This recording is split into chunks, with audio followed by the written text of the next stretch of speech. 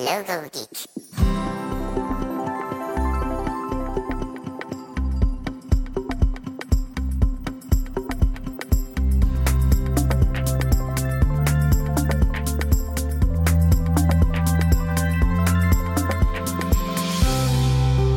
Hey Logo Geeks, it's Ian Paget here, and this week on the podcast I'm joined by Chris Lodsdon to discover more about the biggest logo design project he's worked on yet, and that's redesigning the Launch America logo for NASA. But before we get into that, if you're listening to this podcast on the week of release, we're coming up to the end of 2020 with only 2 weeks left of the year.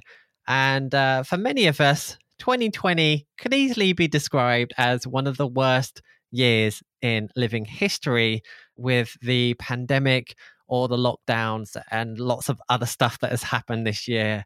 And as a way to show this year off, Michael at Logo Package Express has actually shared with me a discount code for $30 off Logo Package Express. And he's created the promo code F2020, which made me laugh. And it seems like the perfect way to end the year by telling 2020 where to go. So if you're not familiar with Logo Package Express, it's an extension for Adobe Illustrator that rapidly speeds up the creation of logo files. It used to take me more than an hour to create a comprehensive kit of files, but this extension has allowed the whole process to take minutes instead. So if you are serious about logo design, I feel this is an essential tool to have as part of your design process. So if you want to go learn more about Logo Package Express, head to logogeek.uk/extension. And again, if you use the promo code F2020, you can get $30 off up until the end of this year. For transparency, that is an affiliate link. So if you decide to purchase the product via that link, I will receive a commission, and it all goes back to supporting the ongoing production of this podcast. And that's at absolutely no extra cost to you. And although 2020 on the grand scheme of things has been pretty pants, for many of us, there have been plenty of individual success stories too. I know I personally had a relatively successful year, and I'll discuss that on an upcoming episode. But as a way to discover what people have been up to and to hear some positive stories, I did a post in the Logo Geek community to find out what people's success stories have been from the year. And reading some of those stories has been an absolute delight. So much positivity within all of those comments. So thank you to everybody that contributed to that. It's been amazing to read all of those stories, and I'll make sure to include a link in this particular episode so that people can go and find that and read that if you want to go and check them out, which I do recommend. But there was one story that stood out for me and filled me with a lot of excitement and joy. I've had a fascination with space since I was very young. So I've read plenty of books about science and physics and space, and watched lots of documentaries about the cosmos and NASA. And I've been closely following what SpaceX have been doing over the past few years now.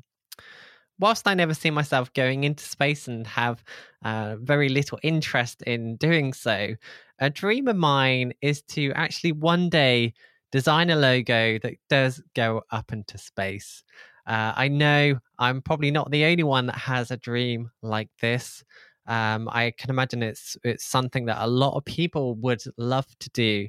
But for most of us, just because there's very few opportunities out there, not many of us will have the opportunity. So anyone that does get that opportunity, it's a big deal. And can you imagine how I felt when Chris Lodsdon, who's a member of the Logo Geek community, shared that this year he had the opportunity to redesign the Launch America logo for NASA.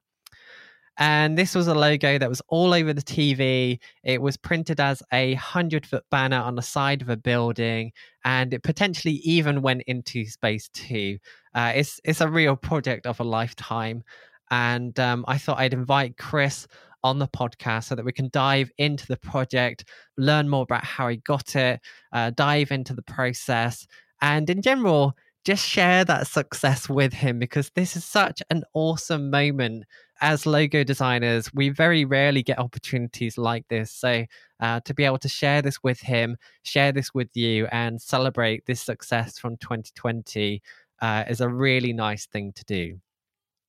Within this interview, we also discussed how Chris got the opportunity to work under Gary Vaynerchuk, who is a big name in the marketing world. So that's a great story too. And we also end the conversation talking about logo books, which is one of my favorite topics. Chris is one of those people who will go out there and get what he wants. So I hope this story will inspire and motivate you for the new year ahead. So let's get into this. Here is the interview with Chris Lodsdon.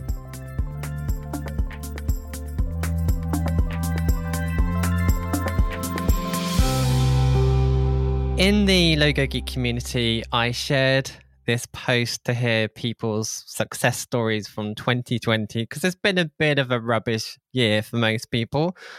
But I was surprised to hear how many positive stories there have been. And I think one of the biggest ones is from you, and it's one that I'm particularly excited about because I am into space travel and I have been since I was a kid. So it's awesome to hear that somebody else has had the dream of creating a logo that's gone into space and actually fulfilled that dream. So I wanted to get you on to talk about that story, and there's loads of other stuff that you do that we can chat about as well. But I want to focus on the Launch America project first. So I don't know where to start with this. So I'm just going to throw out a question with, how did you get this project to start off?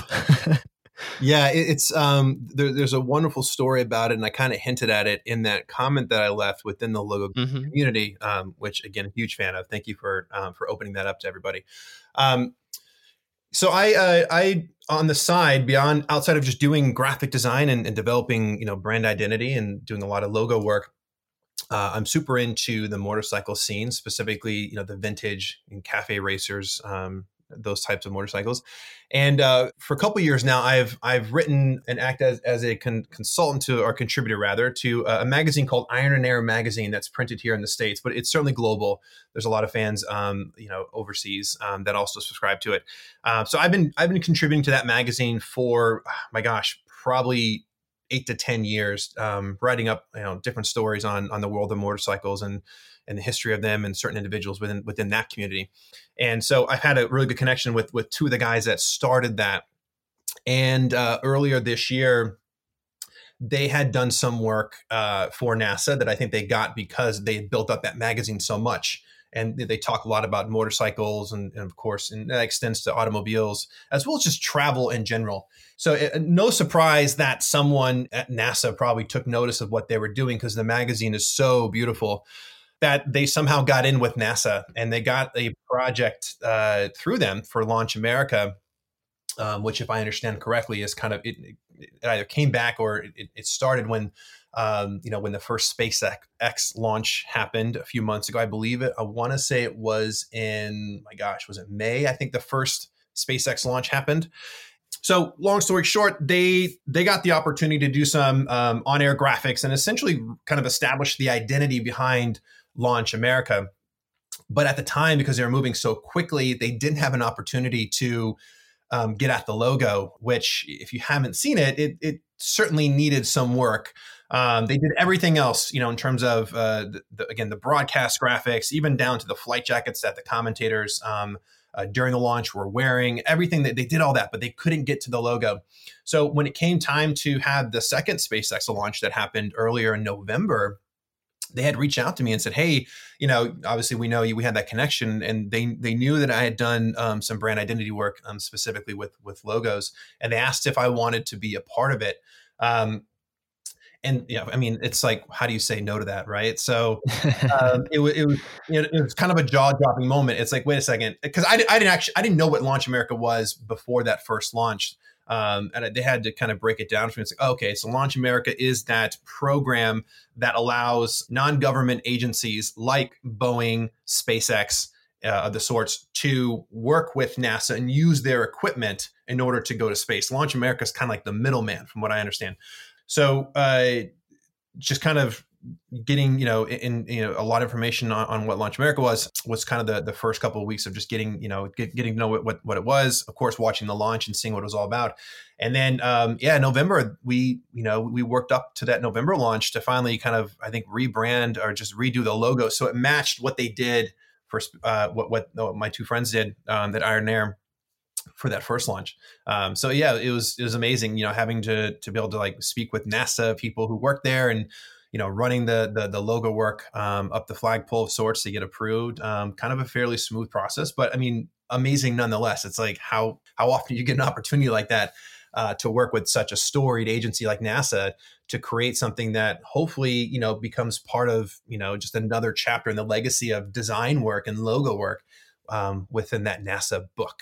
Oh yeah, it's an incredible opportunity, and I know me personally, I would never see myself as an astronaut, but doing a logo design or a piece of graphic design work that actually gets put on something that does eventually go into space, that is amazing. And there's probably only a handful of graphic designers that have actually done that, actually had their work go into space. So congratulations.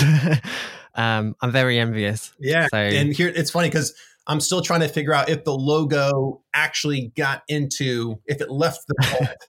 I think on some aspect of it, they said, yeah, it's on probably some documents or paperwork inside the shuttle. So I'm still trying to figure out if the logo left the planet because of, that's just a fun thing, I guess, to put on a resume or something. Oh yeah, definitely. Yeah. And I'm really surprised because this is the first time that we properly spoken verbally. Anyway, I know we've had a few chats here and there, so I wasn't familiar with your background or the type of companies you worked for. So I actually had no idea how you might have potentially got that project. So it's really surprising that working with a motorcycle magazine was what it took to take you down that path. So was you actually just writing for that magazine?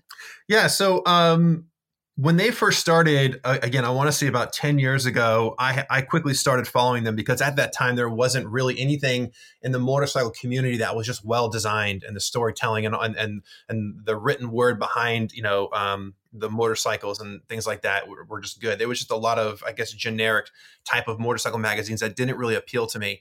And Iron Air popped up and they just took a completely different approach. Again, the stories were amazing. They were well written, the photography, the design of the magazine itself.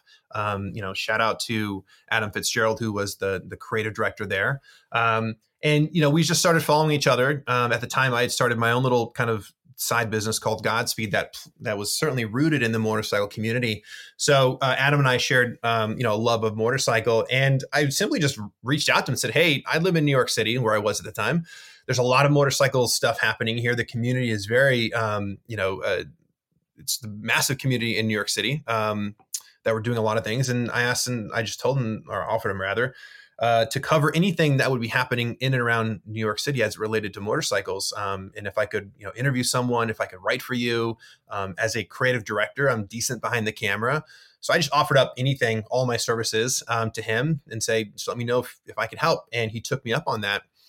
Fast forward a few years, I wrote and documented probably, I want to say 5 to 6 different stories that found its way into the magazine. And then they also did a piece on Godspeed and a particular product that we make through Godspeed.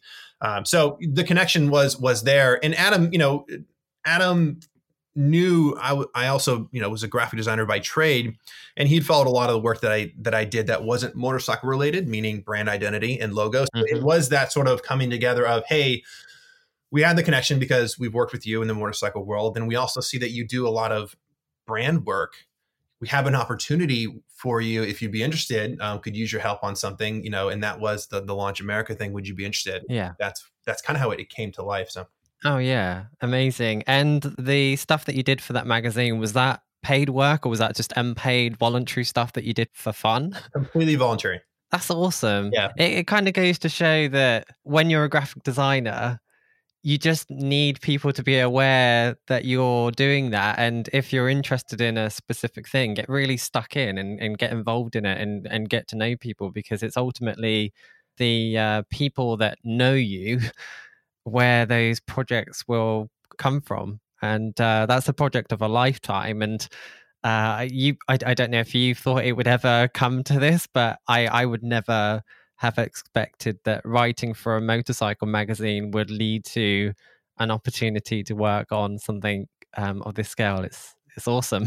Yeah, and I don't think anyone would ever imagine that, right? And that's why I'm such a big believer. And again, I know there's probably you could dedicate an entire podcast to this thought, but I'm still a big believer in doing work for free. Now, exercising common sense while you do it, of course, so you're not being taken advantage of. But even now, 15 years into my career, whether it's doing brand identity work or raising my hand and say, hey, I'll write an article for your magazine and I'll do it for free. I just know that something good's going to come out of that if the right people are involved, right? So I'm still a big believer in doing free work when you feel like the long-term outcome of it could potentially yield something. Now, sometimes it doesn't, and that's fine. I still got a ton of joy around literally seeing my story in a magazine that went global. So there was some gratification that came out of that. And it's the same thing with logo work. Like I've done logo work for free, knowing, cool, I'm either doing it because I'm offering, my services to someone who probably needs it. And even in those moments, like that logo that I did for free years ago ended up, that person who, appreciated the time and effort that I put into that literally told 10 of his friends and they sent me work that was paid. So I'm a huge believer in putting yourself out there. Again, you have to exercise common sense around it because something like this could happen. And this is probably this is the best case example, right? Like 6 years ago, I could never imagine that writing an article for a motorcycle magazine would have led to the point where I'm doing a logo for NASA. And that's where I think, you got to take those things into consideration. Again, I caveat that with use common sense when doing work for free, but I'm still a huge fan of it. And I think this is a good example of what it could lead to if it's done properly. Oh, yeah, I totally agree with it. And I've done a fair amount of things for free, just for fun, because I've enjoyed it. And like you said, that could become a whole topic on its own. So let's park that for now and we can go back to it a little bit later. So let's go back to this Launch America project. So you got the project. We know how you got it. So what did it look like to create that logo? What was the process that you took to create that new logo? Yeah, it's pretty much the same process I use for the most part for any assignment that I'm given. Of course, this one had a little bit more pressure on top of it, considering who the client was. But first and foremost, a lot of communication with the NASA team. At one point, we even had a conversation with Richard Dane, who designed the worm logo. That's awesome. So just hearing some stories from an iconic designer like that. A lot of screen grab moments during that Zoom call. But I think a lot of communication, again, getting just in depth with the brand and why it exists, right? So asking all the right questions and make sure that I have a breadth of information to reference as I'm going through my process of this mark. And then there were the weekly check-ins. So a lot of communication happening, not just around the logo itself, but my gosh, like they're putting a rocket in space. So there were a lot of conversations I was involved in too that were really nothing related to the logo, but more or less just hearing these things like, what they're working on, all these things that go into, launching a launch. So again, it's a lot of back and forth communication with clients. And then when it came down to putting pencil to paper, again, this is where it sort of starts to take the path of what I usually do with any project. And that is just boiling down the key points that's going to then inform the work that I go do. And with this one in particular, knowing that, as you can imagine, there might be a lot of red tape within the NASA, with the NASA clients. How do you now set yourself up to have a really good first round presentation with them? So I typically I approach it from like offering something that's pretty close in that I think is certainly good, but is an evolution of their current mark, which for those who aren't familiar with their current logo, it was, It pretty much just said Launch America quite big. Then there was this kind of rather unusual shape behind the Launch America type. And at first I couldn't tell you what it was. It just, these lines, I thought it was like a runway of sorts. I just didn't know what it was, and soon found out that it was the International Space Station. It was a crude drawing or illustration of the International Space Station behind the Launch America type. And the reason why that is there is because that's the final destination of the astronauts when they take off. They go to the International Space Station. So I think what was interesting too, in my initial reaction to them not understanding or knowing what that was, I think that was pretty telling. In that it was a time, it's time that the logo, needed an needed a refresh, an update rather, because you couldn't tell what it was. So the first approach was, okay, how can we just essentially maybe evolve this current mark into something that is, abides by what my kind of 3 principles of graphic design or logo design. It's I pretty much drafting off of Tom Geismar in this, but it's making sure that the logo is appropriate, making sure that it's distinct and memorable, and then make sure that it's simple.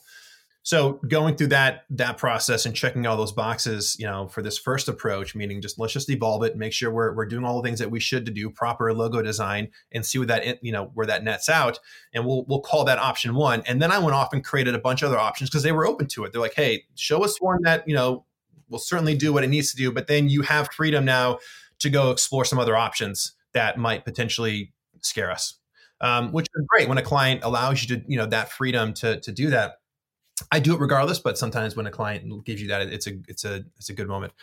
So I think ultimately I brought back 5 different designs for them because, as you can imagine, it's space, right? Like there's so much you can do in this category in terms of creating again. So I think ultimately, I brought back 5 different approaches. Each of them had some connective tissue to the original mark. It wasn't really like I just made this one up because it feels right. There was some pulling out of certain elements and just simplifying them to create a different option that we could consider. But it was a range of, the first logo I'm going to show you is a really nice evolved version. And then I'm going to take you farther out to where the last one, is radically different, but worth considering. And, especially when we put them up against the other ones, let's have that critique of the marks just to see where the chips fall. So it was a really amazing presentation. So as you can imagine, just exploring the different things that you would associate that would be appropriate for space design was a super amazing, fun space to play and design against. I'd be really curious to see those 5 designs, but I know that you're probably not allowed to show them. But I've always enjoyed seeing the behind the scenes process stuff. So I can imagine that there's some really good stuff in there with this project.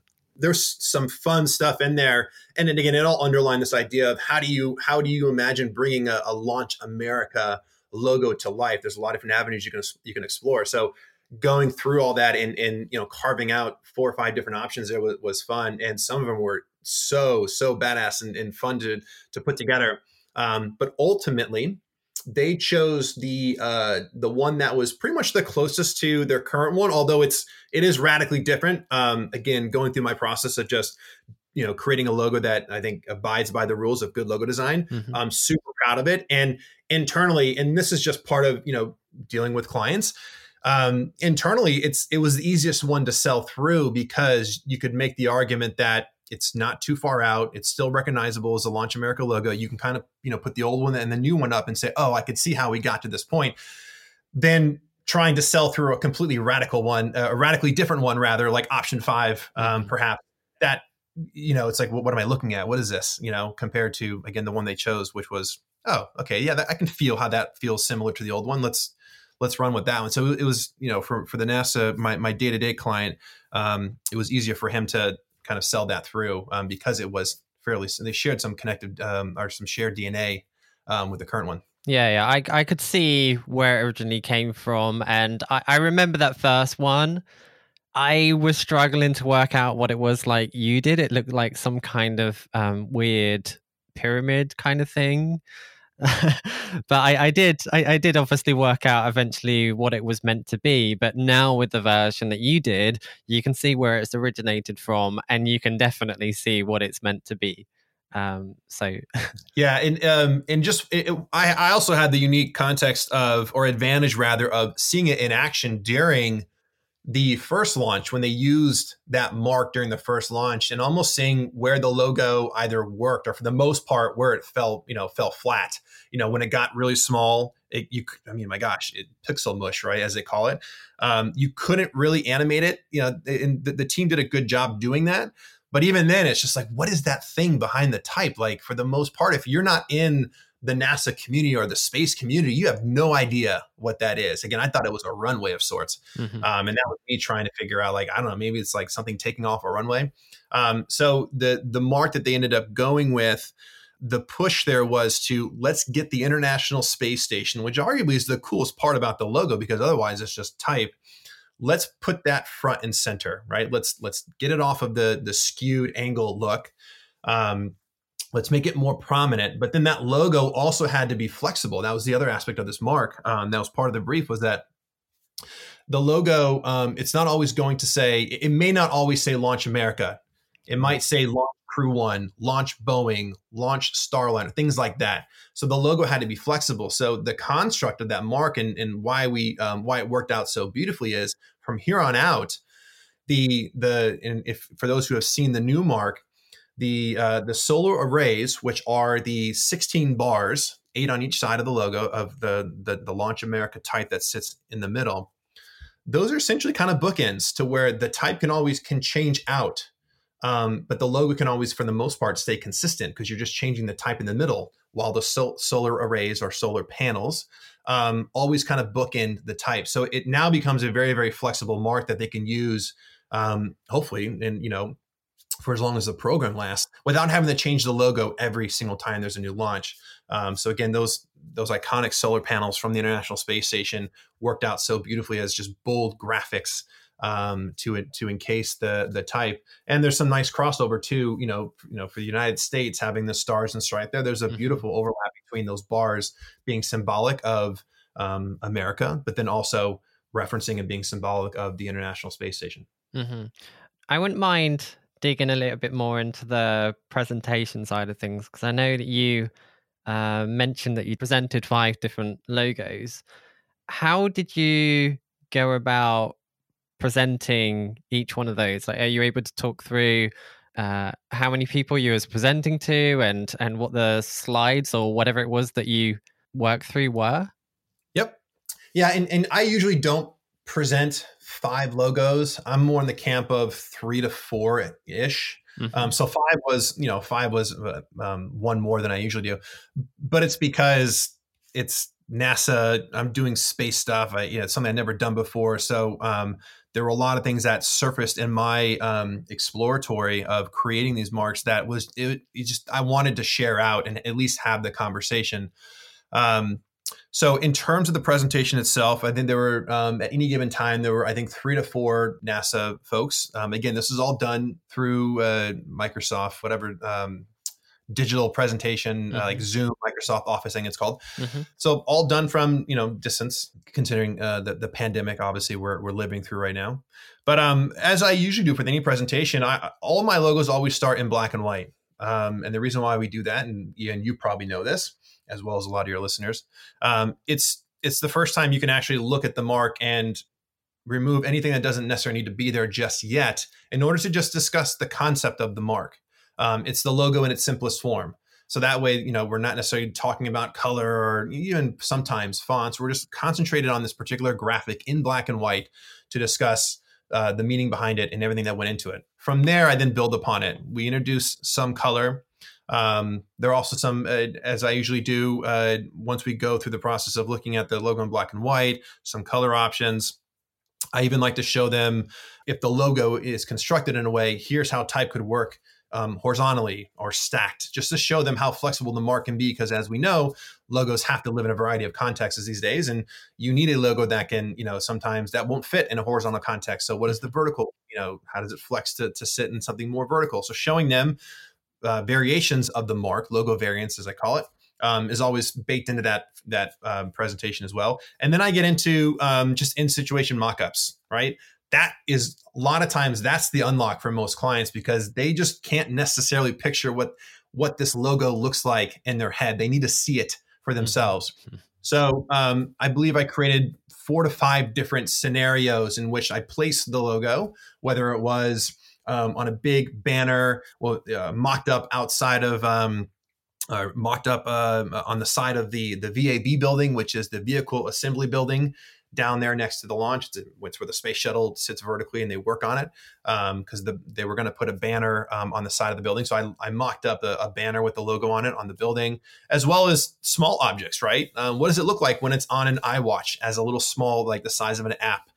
So I like to show them even a breadth of just sizes to show that this logo, in fact, works when it's small and also when it's big, from an app to the size of a banner outside of a large building.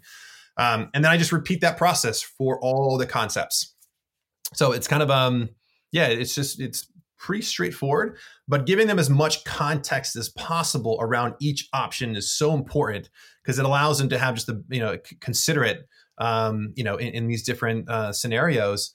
And then at the very end, as I usually do, I put all the logos on one page so we can see them together. And that's when we have sort of that, discussion around what are we liking, what are we not liking. Let's hear it. Gut reactions is always a good thing. Mm-hmm.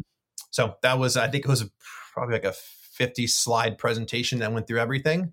But again, a fun one nonetheless. Mm-hmm. And with so many people involved, because when, being honest, most of the time when I'm working on projects and I do a presentation, it's normally to 1 or 2 people. So having 4 people on the call is quite a lot of people, and that's probably the same for you, I'm assuming.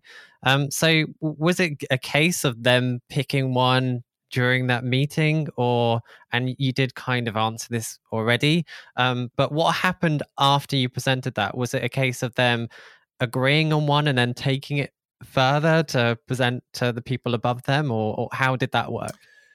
I never ask any of my clients to choose a mark during that first presentation.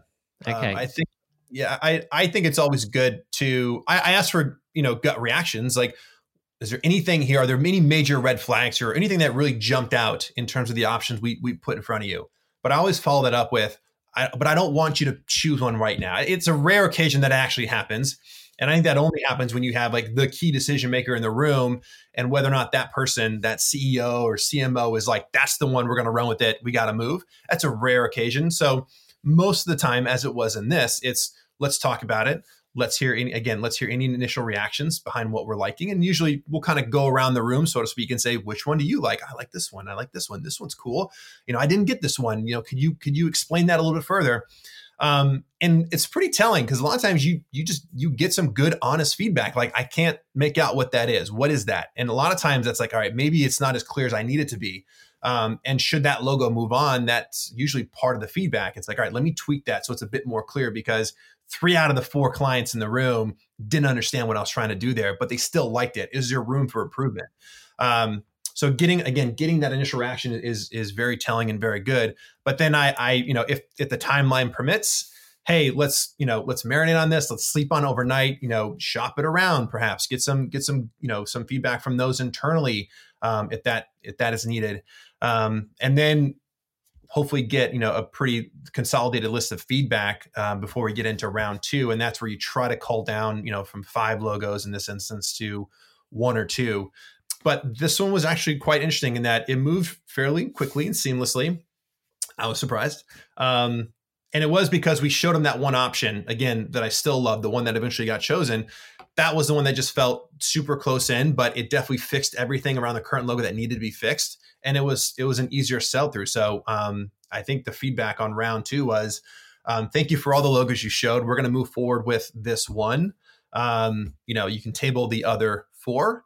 And let's keep moving on. Mm-hmm. So after that meeting, I assume that you would have made any tweaks, updates, and so on. And then was there then a follow-up presentation with just that one logo? Yep. So there were, interesting enough, after round 1, when we knew we were going to go with the one that eventually chose, my main client wanted me to bring in a few other ones just to show the breadth of what we did. But he was very, he stated right at the top of that second presentation, where we brought in more NASA folks who had to be in on it to just know what we were doing. He let them know, hey, we chose one, but this is just good to see the work that we've done and to talk about why we're moving forward with this one. So it was an interesting opportunity for me to just explain my process as it relates to logo design. But so between that first round and that second round, I had some just minor tweaks that I wanted to make myself based off of what I was hearing after round one. And then it was, again, I think, my gosh, it was probably, and oddly enough, for an agency that big, NASA, you would think it would take forever, but it moved fairly quickly after we had identified the mark that we wanted to move forward with. That's awesome. I'm glad it went so well for you, and I can see it was definitely a highlight of the year for you. So just before we move on to like the next section of questions I do have for you, how does it feel now that you've done that project?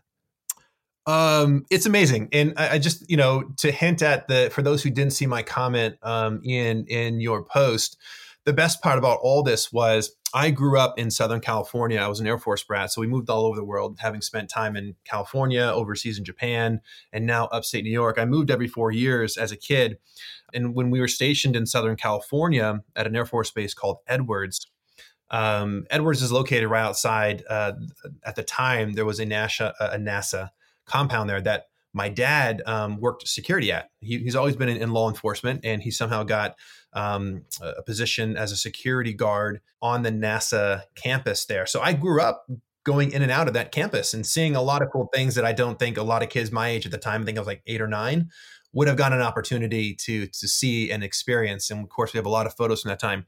So just having that sort of like NASA, some part of NASA, baked into me as a kid, fast forward, what am I got? I'm 39 now, almost 30 years later, to kind of be back in that world and to be working on such an iconic brand and adding some logo work to a storied agency that has tremendous amount of design work as a part of it was unreal. And, it really hit me. You would think that during the launch and seeing it all over television and how it was animating and the different places it was showing up would have been the best part, which it was. It was a great part.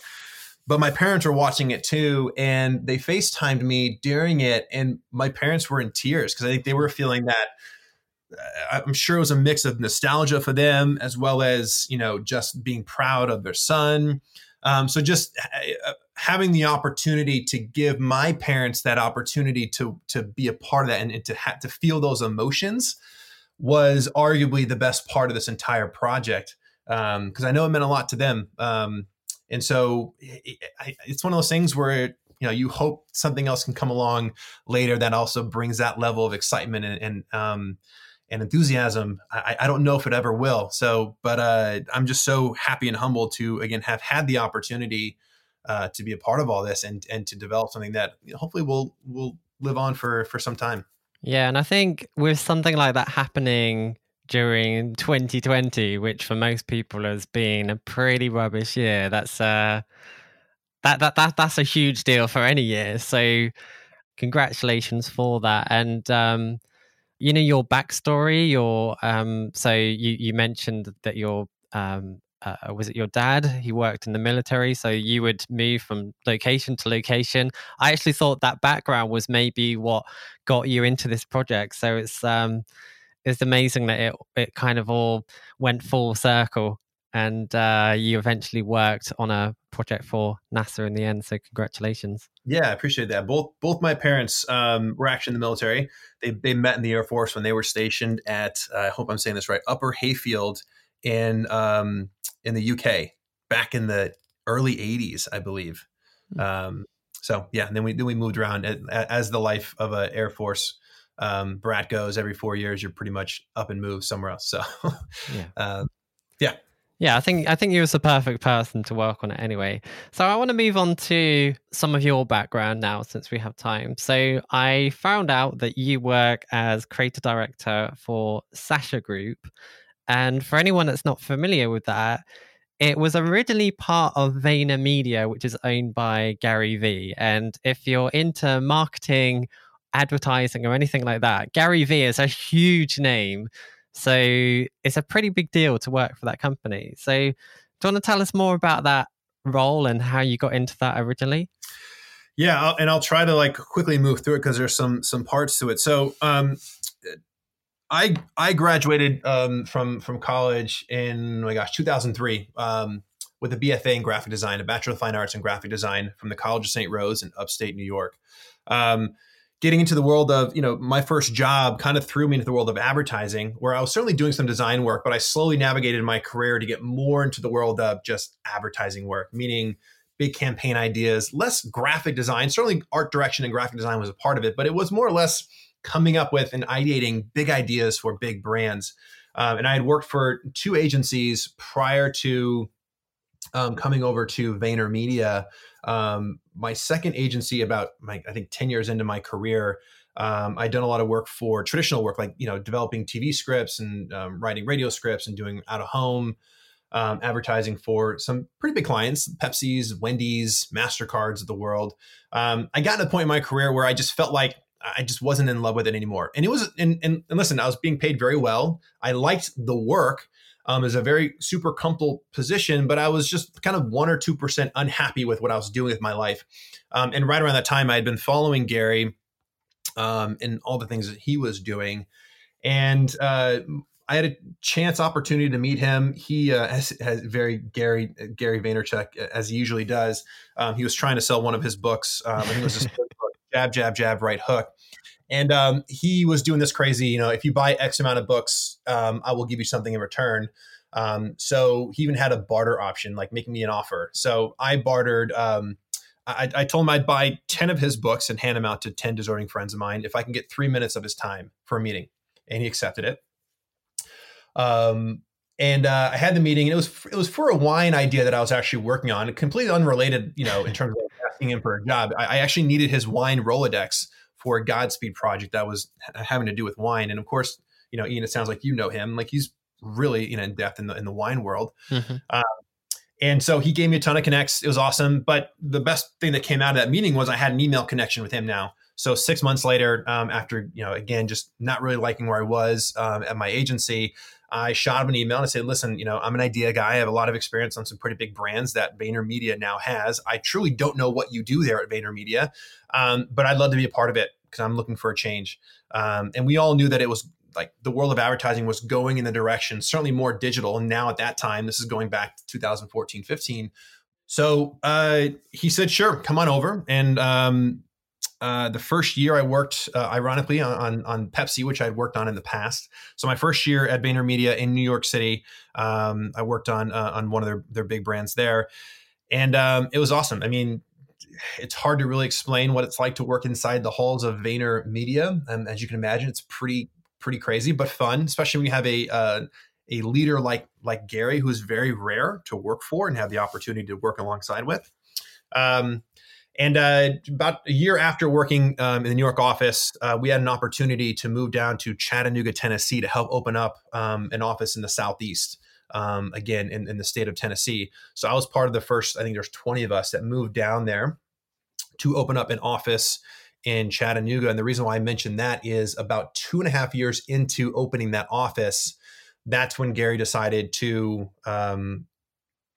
sort of rebrand us as the Sasha Group. Particularly at that time, he wanted to be able to service small to medium-sized businesses, not the big, Budweisers and Toyotas of the world that could afford Vayner, but a lot of those smaller businesses that didn't necessarily have the marketing budget to the tune of whatever $250,000, $1 million just to spend, or actually it's higher than that, to spend with an agency like VaynerMedia. So Gary wanted to open up a smaller sort of setup. Hence the Sasha Group. So for the next couple of years, we were doing a lot of different stuff for smaller size businesses, some mom and pop shops, some startups, some tech startups, and it was just interesting time and interesting clients to work with. And all along, I had been doing a lot of design work on the side. I was kind of getting back into to creating logos, pretty much just for fun, and there were some opportunities within the Vayner world where Gary was starting some new company or something. And again, this thing that I continually do throughout my course of my career is just raise my hand and ask for the opportunity.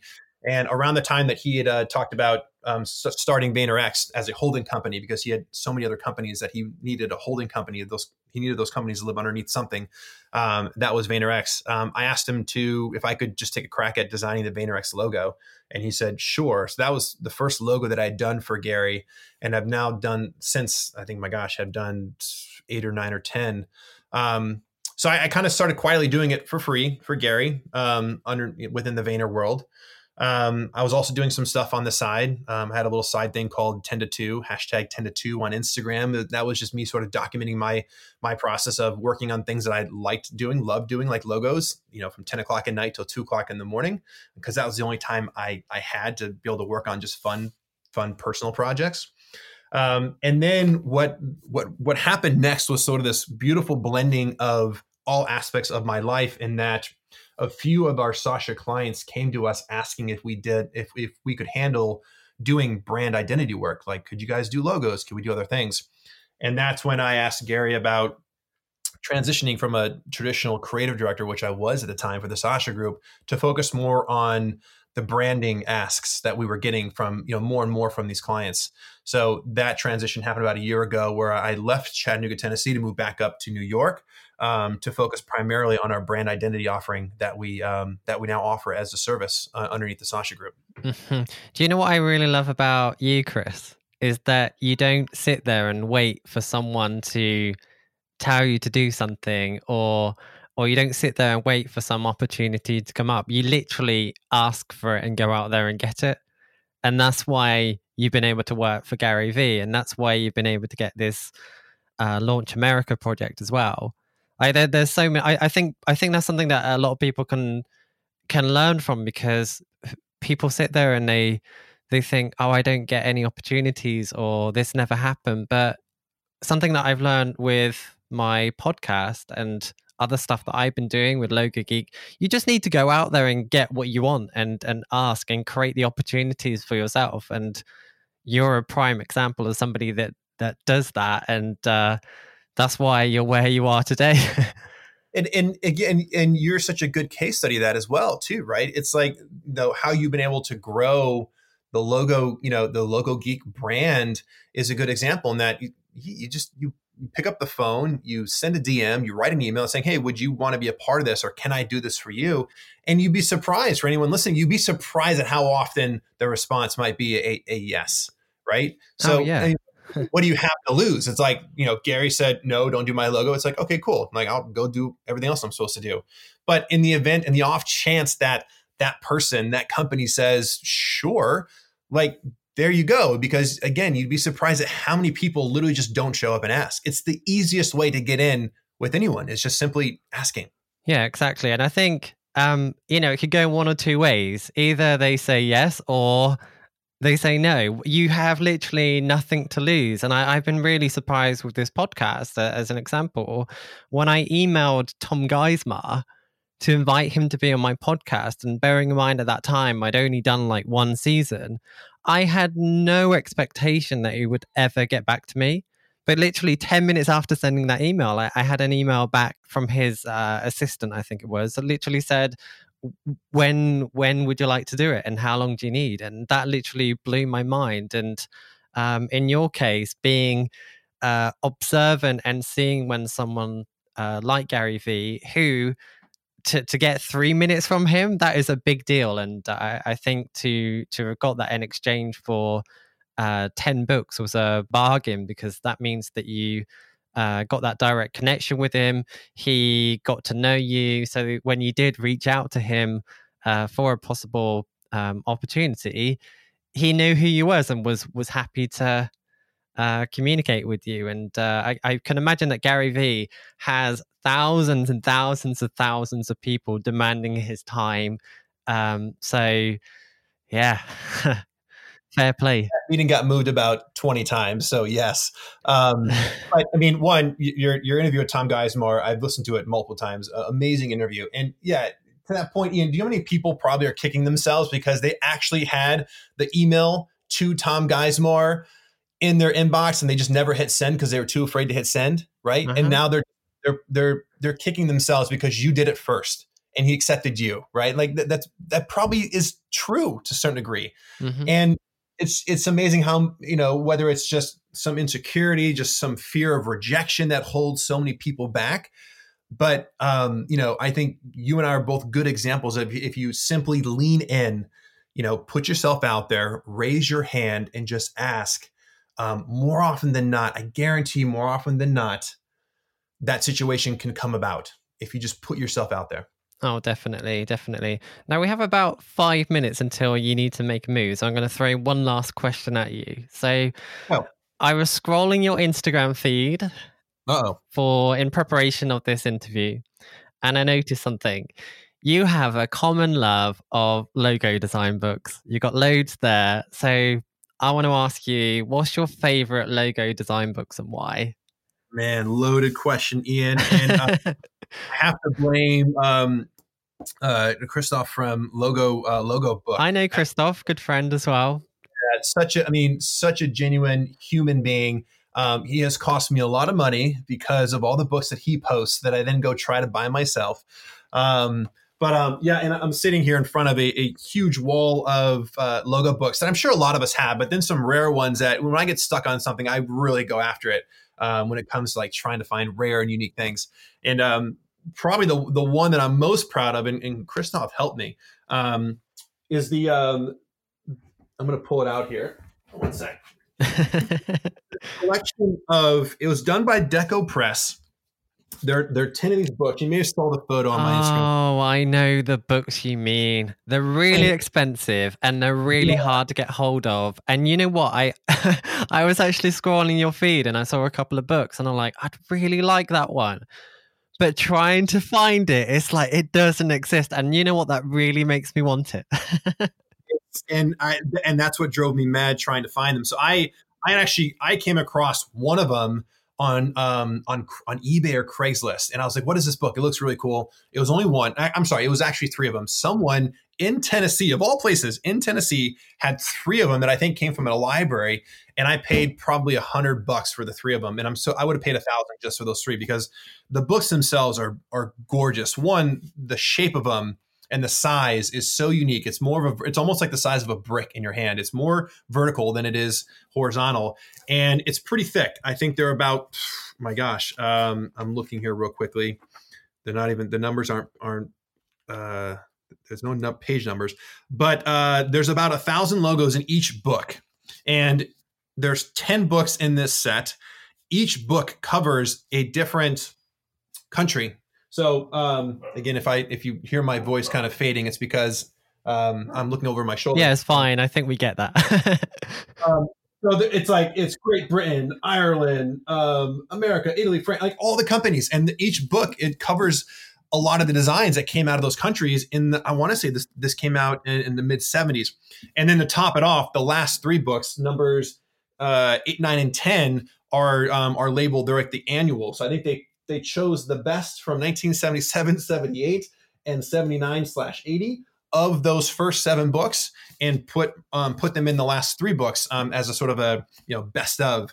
And I had 3 of them that were decent condition that I found. But then, of course, when I found out there were 10 of them, I had to go find the rest. So I reached out to Christoph, and he found someone in Italy who had the complete set, almost in prime condition. I paid a lot of money for them. I ended up selling the 3 I originally had to help put towards the complete set. But this set is probably my favorite of my collection. Christoph has also got me some really cool books from Paul Ebu as well, which I'm very grateful for. But for those of you who want to get into something really interesting and exciting that is certainly much more cost efficient, my dog's going to start barking. It's fine. We'll leave it in. It's funny. Like we're near the end of the episode, so it's fine to have a little bit of background dogs. It gives some background to your life as well. People know that you have dogs, so it's all good. Logo Archive magazine. I'm sure you're very aware of it. That to me is some of the coolest stuff happening right now in terms of like getting printed logos. So with the dogs going on behind me, I will end it at the Logo Archive magazine is quite a fascinating thing to get every other time they print them. Yeah, I love what Richard Baird is doing. He's Yeah, he's really taking that places now. He's really expanding the Instagram feed and the smaller books, and so that people are aware what those are. They are basically A5 magazines with about 5 or 6 sheets of paper, so they're really thin. But I do agree with you. Richard puts a lot of time and puts a lot of attention to detail into the quality of the material, and I just think he's doing an absolutely fantastic job with those. So I do agree. I'm also going to give a shout out to Logo Modernism, which I think is a good reference book for logos for anyone that doesn't want to go out and spend a few £100 on those smaller books. But I'm kind of kicking myself because I remember a few years ago I was interested in that book collection, and I swear I saw a complete set for about £200 or £300, and it's probably worth a lot more than that. Yeah, and I failed to mention the title of it. So it's called The Top Symbols and Trademarks of the World.